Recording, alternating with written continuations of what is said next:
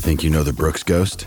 Think again. Introducing the all-new, better-than-ever Ghost 16. Now with nitrogen-infused cushioning for lightweight, supreme softness that feels good every step, every street, every single day. So go ahead, take your daily joyride in the all-new nitrogen-infused Ghost 16. It'll turn your everyday miles into everyday endorphins. Let's run there. Head to brooksrunning.com to learn more. Welcome to The Terrible Take, a mini podcast telling Steelers Nation what's on our mind.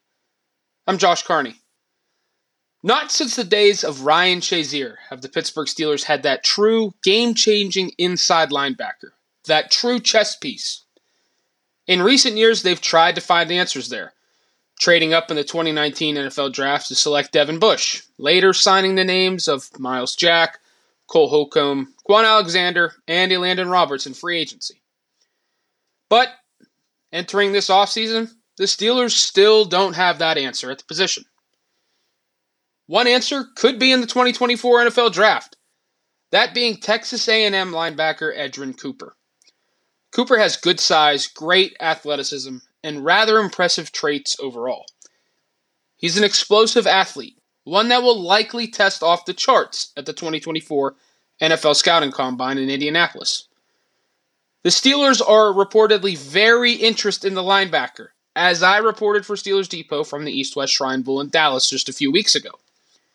Yet, despite that clear interest in Cooper, and there being a very clear need at the position, with Alexander coming off a torn Achilles and set to hit free agency, and Holcomb's timeline recovering from a very serious knee injury, there's quite a bit of hand-wringing about a potential drafting of a linebacker in the first round or even the second round for the Steelers. Positional value comes up quite a bit in that discussion, and it's a fair argument. Linebacker isn't as valuable as cornerback or edge rusher defensively. But the great defenses that were still around late in the season have a high-level off-ball linebacker that plays all three downs and makes game-changing plays sideline to sideline. Just look at Super Bowl 58, Nick Bolton for the Chiefs, Fred Warner for the 49ers. Sure, those guys were not first-round picks. But if there was a redraft, they'd be a top 10 to 15 pick in their years based on their skills. Teams are going to start searching for those answers at the position moving forward, especially after seeing how important the position remains in today's NFL. Therefore, Cooper is likely going to be a first-round pick.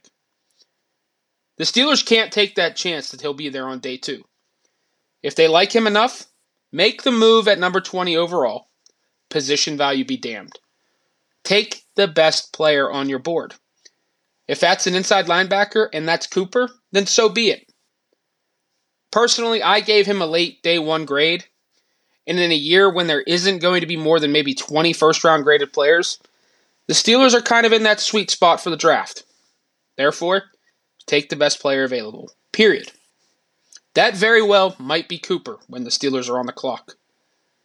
And if he's a selection, who cares about positional value? Evaluate the player himself. Be sure to follow us at SteelersDepot.com and check out episodes of The Terrible Take every day at 5 p.m. Eastern Time.